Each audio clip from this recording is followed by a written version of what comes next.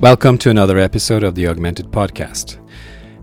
At Augmented, we reveal the stories behind a new era of industrial operations, where technology will restore the agility of frontline workers.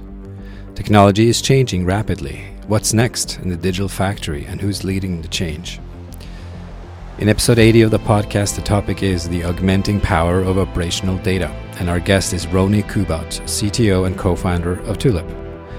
In this conversation, we talk about how operational data can be augmented using machine intelligence coupled with human interpretation.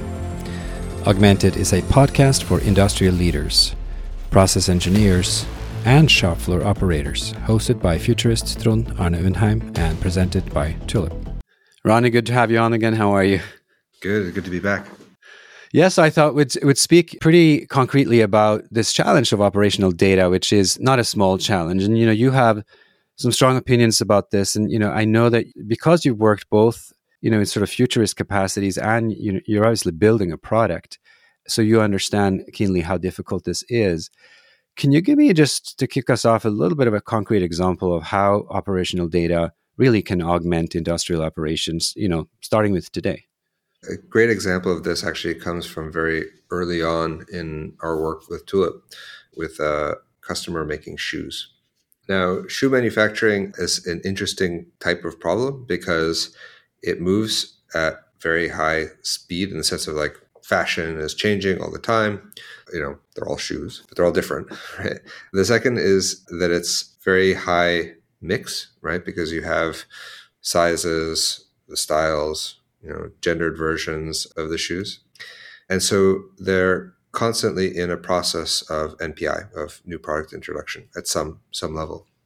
Now, making shoes has an enormous amount of variables that impact the quality for what a shoe could be.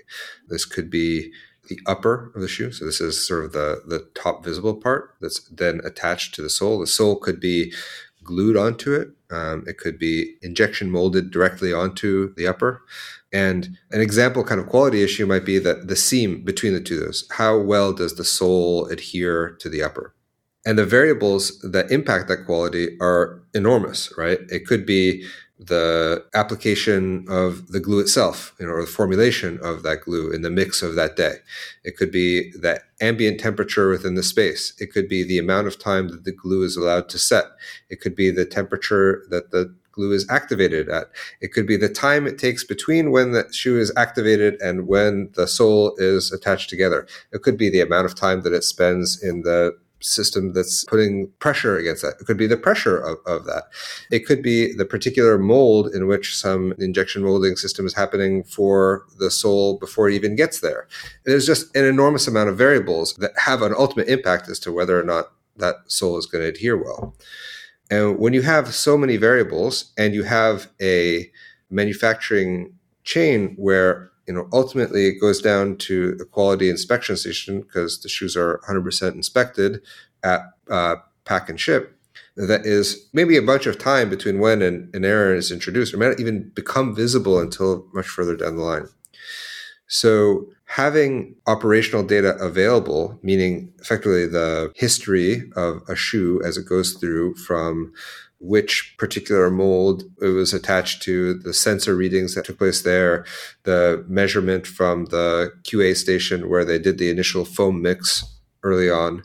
That whole set of data that takes you all the way down to the prep to ship and quality station where you actually discover whether or not there's an issue.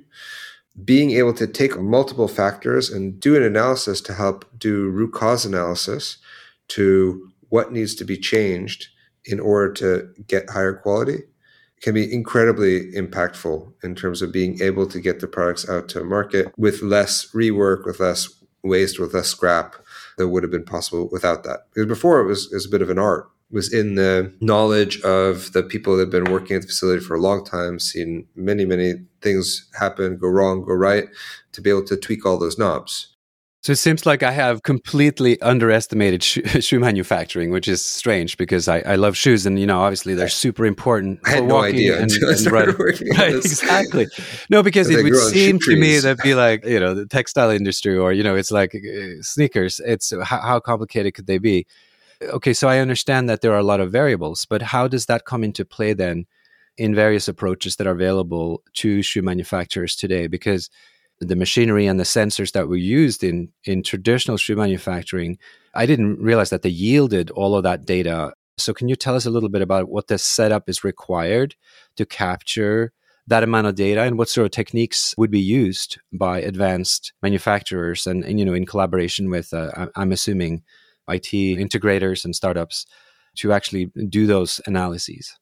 Interesting in this example of shoes is it's a mix between reasonably high level of automation and manual processes. Right. So it's one machine where you put the upper onto what's called a last, it's a fake foot.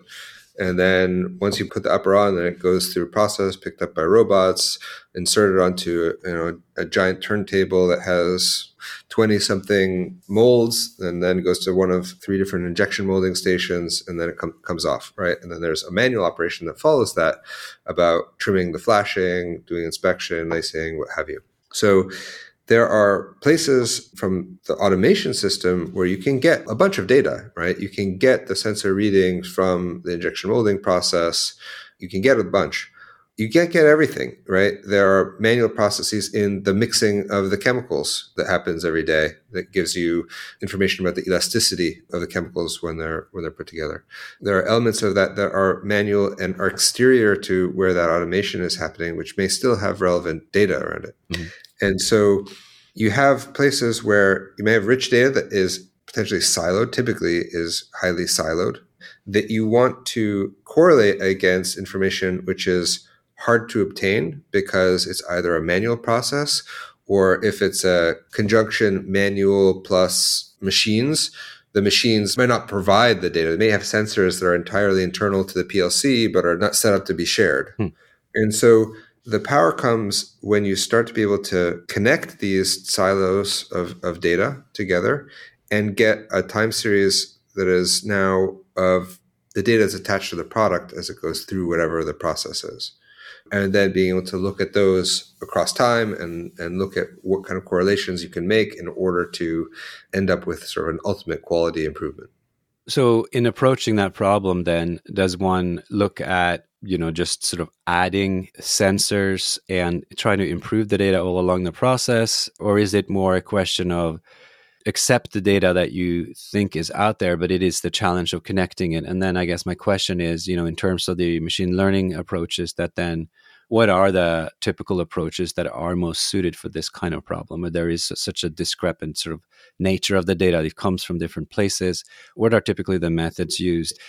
Often I'm reminded in these interviews, we want to be able to say that these are all, enormously advanced AI methods, but it seems to me that you're sort of saying something, it is a mix, right? There are some very pedestrian things that you need to do to collect that data, but then you need to do some advanced statistical analysis on top of it. So I'm just wondering, is it just a mix of a lot of different sort of integration techniques? So it's essentially the whole analysis is itself an operational challenge. That's kind of what I'm reflecting on your answer here.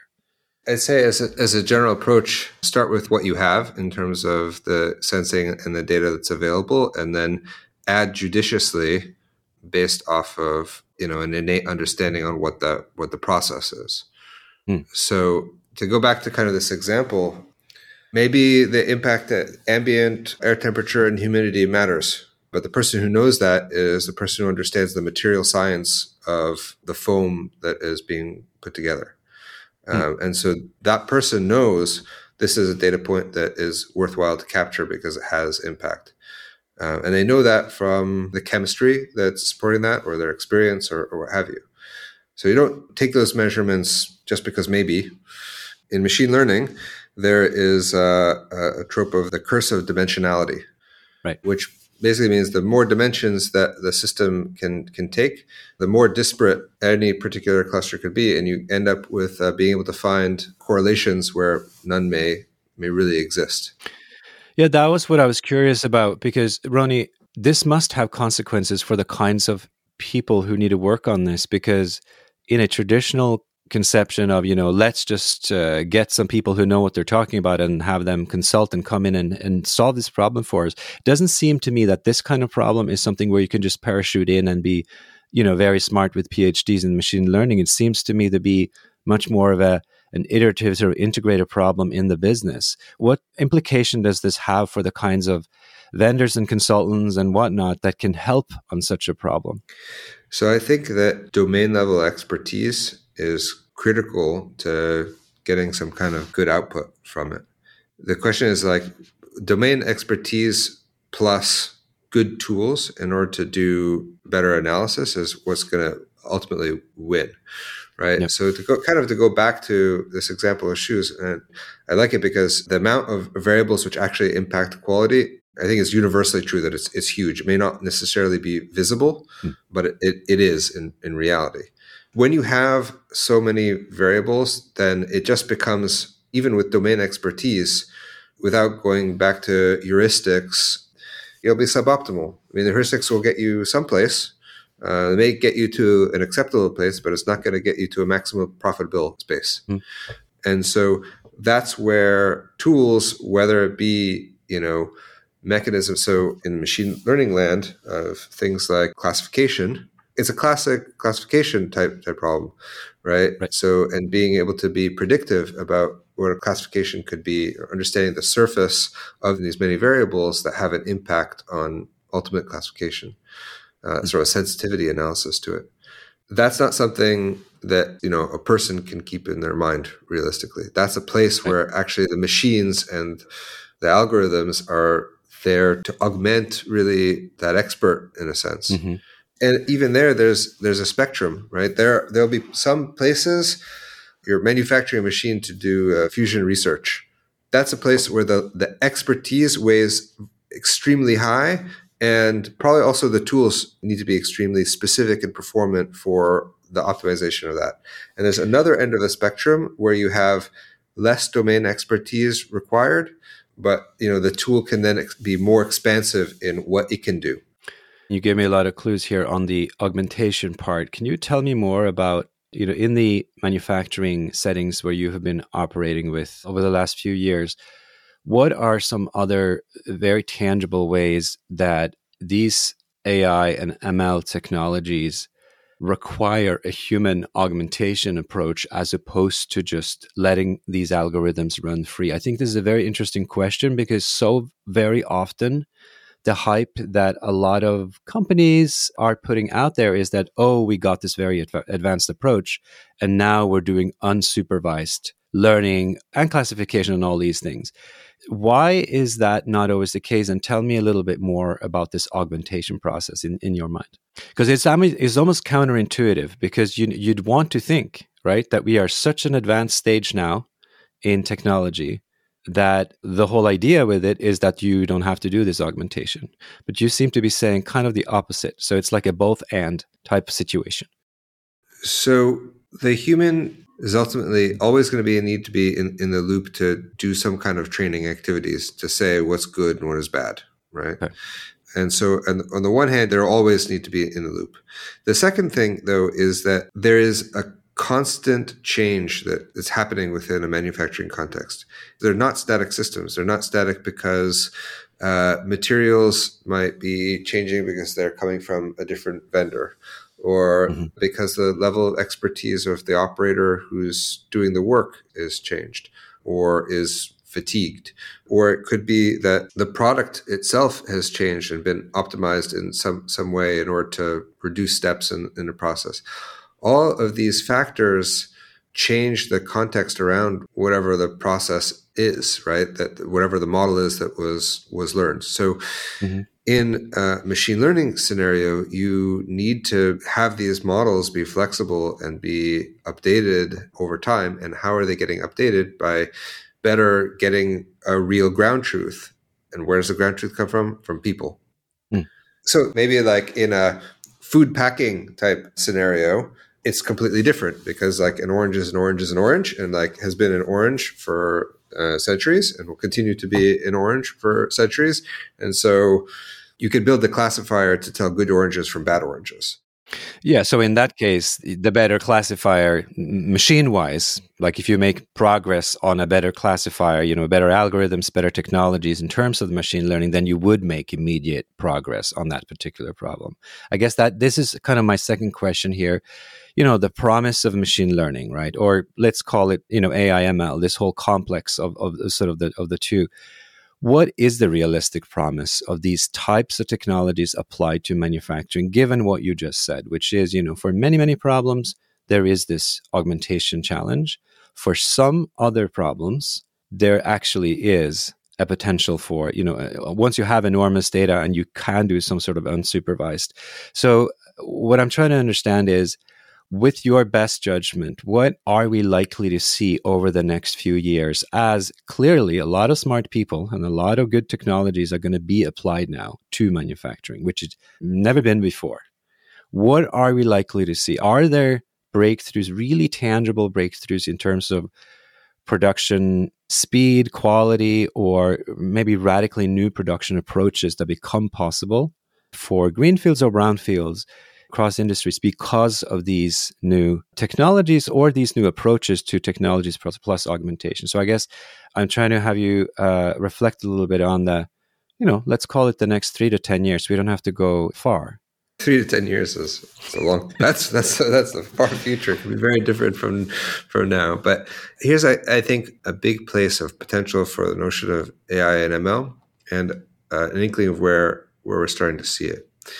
So manufacturing being extremely heterogeneous in the sense of not only the products being made, but within a factory, you have many different vendors that are providing different pieces of equipment, many different levels of expertise of the people that are there, experience, et cetera, and a proliferation of these silos that exist, right? Mm-hmm. Less so in process-based industries, so limiting ourselves more so to discrete type manufacturing. A promise comes when you can start to inform the entirety of the manufacturing process through the connection of these different systems and giving context to the analyses that are happening. So the first place that starts to look at this at the whole that has brought AI or optimization is not particularly new, but is in scheduling, right? So scheduling is enormously challenging, still frequently very, very manual, but there has been a lot of interesting progress on algorithms that allow for fast scheduling or more optimal scheduling that have a direct impact to bottom line. And there are systems at different levels of sophistication that are out there. But the point is that those are looking at the system as a whole at some level. If we look further future and put on like prognosticator hat, I think that we'll see classes of optimizations that can be, and this could be things like suggestions that may be schedule related, maybe otherwise, could be that given all these pieces, data that's coming together, that the turn of a crank of a model will say a tweak in a parameter here downstream matched with another tweak in a parameter elsewhere is going to ultimately make a better product by whatever metric. It's quality metric or a time to market metric or an energy cost metric. Those things, you make them visible, connected, and you start to be able to take all that data and process that in some way. That's where I predict we'll start to see more of these algorithms, AI, ML, start to have meaningful impact. So if you do keep that prognosticator hat on, what is likely then to happen to operational data? Because this is, I think what we're really talking about here is this difference between sort of data in the abstract and the fact that, in general machine learning, one talks about historically big data was the idea here, because the more data, the better you could tune your algorithms.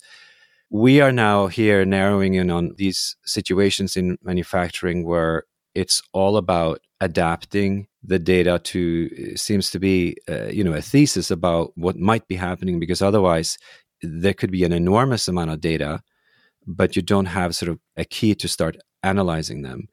I guess what I'm wondering is, if you look a while into the future, is the amount of data itself going to sort of accelerate meaningfully in manufacturing the way it sort of has in other fields, right? Because that's sort of how machine learning really got its start, because suddenly there was a lot of data to apply itself on, and some interesting findings started to emerge. Do you see that, the influx of sensors and, increased robotics and other sort of ways that can start to capture systematically data, will this in and of itself create sort of a new playing field in factories and in industrial production? Or is there something more that's needed to capture this, one would think, based on sort of hype, immense potential of these technologies? So being able to connect the devices, it's effort, but it can be done today, for sure. And they are not all connected today, meaning there could be more devices and more things, and there will be. There could be more, like you walk into any facility, you can look around and identify immediately, like, oh, this thing isn't connected, that thing could be connected. But what I mean is that there's no technical barrier that's really preventing that connection from happening in some ways. It's not a new paradigm that needs to be invented just to collect the data, right? And then turn it through some crank that do an analysis. What I think is missing, or I haven't seen it, is a connection to giving a semantic meaning around that data, which is informing a value or decision-making process or the algorithm in some way. So to give you an example, and I'm making this up a bit, but let's say there's some process for which temperature reading is a critical variable in what that process is. Right? And if the temperature is higher here, then it needs to be lower there, and the inverse, right? So somehow these things need to be balanced in order for the process to be good. Now, just the sensor reading gives you some information for sure. But if you now know that this sensor reading in the upstream side, oh, that's attached to a 2-ton block of steel, and it's going to take you half a day to warm it up to the appropriate temperature, versus this other one, which is like a hot air blower, then it changes the weighting or stuff. The semantics around what is the meaning behind the single temperature reading can be hugely influential on the optimization process and what the algorithm cranks out. Because the algorithm won't know just two numbers, give you some crazy readings that doesn't incorporate all of that. The same thing is true for what is a metric of quality. Look at a drawing for a part that needs to get made, and the mechanical engineer, manufacturing engineer who's designed that part puts tolerances in on purpose. Some tolerances have to be tight because those are critical. That's a critical dimension. Some can be loose because they're not. There's a semantics that are attached into the design of that process. And when you look at collecting all this data from all the different machines, all the different sensors that exist within a facility to try to do some larger optimization around it, these things matter. The semantics around all of this start to matter all the more so in order to get an answer that is actually helpful to you. Because you want a semantically meaningful help. And how do you make progress on that, Roni? Is that sort of a lack of standardization? Industry ecosystems need to talk more together and agree what terminology means? Or is it actually a technical challenge where you have to develop a whole new semantic vocabulary for manufacturing? Are you sort of saying that vocabulary doesn't exist, and then thus the technologies won't make the amount of progress until we have the vocabulary? I'm just trying to understand. You're the CTO of a company that explores things in this space. What are the tough technical challenges that companies like yours necessarily will be facing in the coming years to remedy these sort of, I guess, technical challenges? I'm sure there are people who are going to fight me on this, but at the low level on kind of the sensors and the protocols for the sensors, there's usually very, very little information that's given, or none, about what the semantics of that is. Right. There are some protocols of this, standard protocols and that may have one bit of sensor value that says like, is this likely a valid sensor reading, or is there some internal error or like? But the meaning for that is always pushed further downstream to whatever system is collecting, and usually even further down to, the semantics ultimately can be captured in some visualization. Right? Or as like a graph, and like, why do you choose this particular graph? I chose it as a manufacturing engineer because I know I'm applying the semantics in the design of the graph. So there lacks a lower level embedding of some of the semantics around here that can be useful. And I think that if that was more so a first-class citizen for every piece of equipment, Imagine every sensor that you plug in, somehow baked into the sensor reading is just some metadata about what's the importance of the sensor and what are the relationships between what's happening here and something else. If those were there, then any algorithm that comes in to turn the crank on wherever that data is can make use of, in a dramatic fashion, that semantic metadata that comes in with it. As we're rounding up, Roni, it just strikes me that maybe I'm just only seeing the forest for trees or the opposite way around, but it strikes to me that semantics is essentially an augmentation point too. It has to do with embedding data and methods with a sufficient amount of meaning that it can be intelligible both for humans and machines. So essentially, adding metadata is a form of augmentation. Would you agree? It's an augmentation strategy. Manufacturing is so complex because it's so heterogeneous.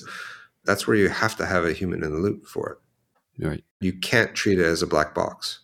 Fascinating stuff. Roni, I thanks a lot. This clarifies a lot for me about where the challenges are in this space. And I think it's kind of elucidating and I guess a little bit revealing also about some of the hype that's out there that sort of just talks about this random application of, it seems, better and better algorithms, as if, a couple of PhDs will just apply their smarts and it's all going to be solved. But it seems to me it's more of a combinatory challenge. It's devices, it's approaches, it's people, it's manufacturing talking together. But it's equipping these devices and approaches with more meaning. Very interesting.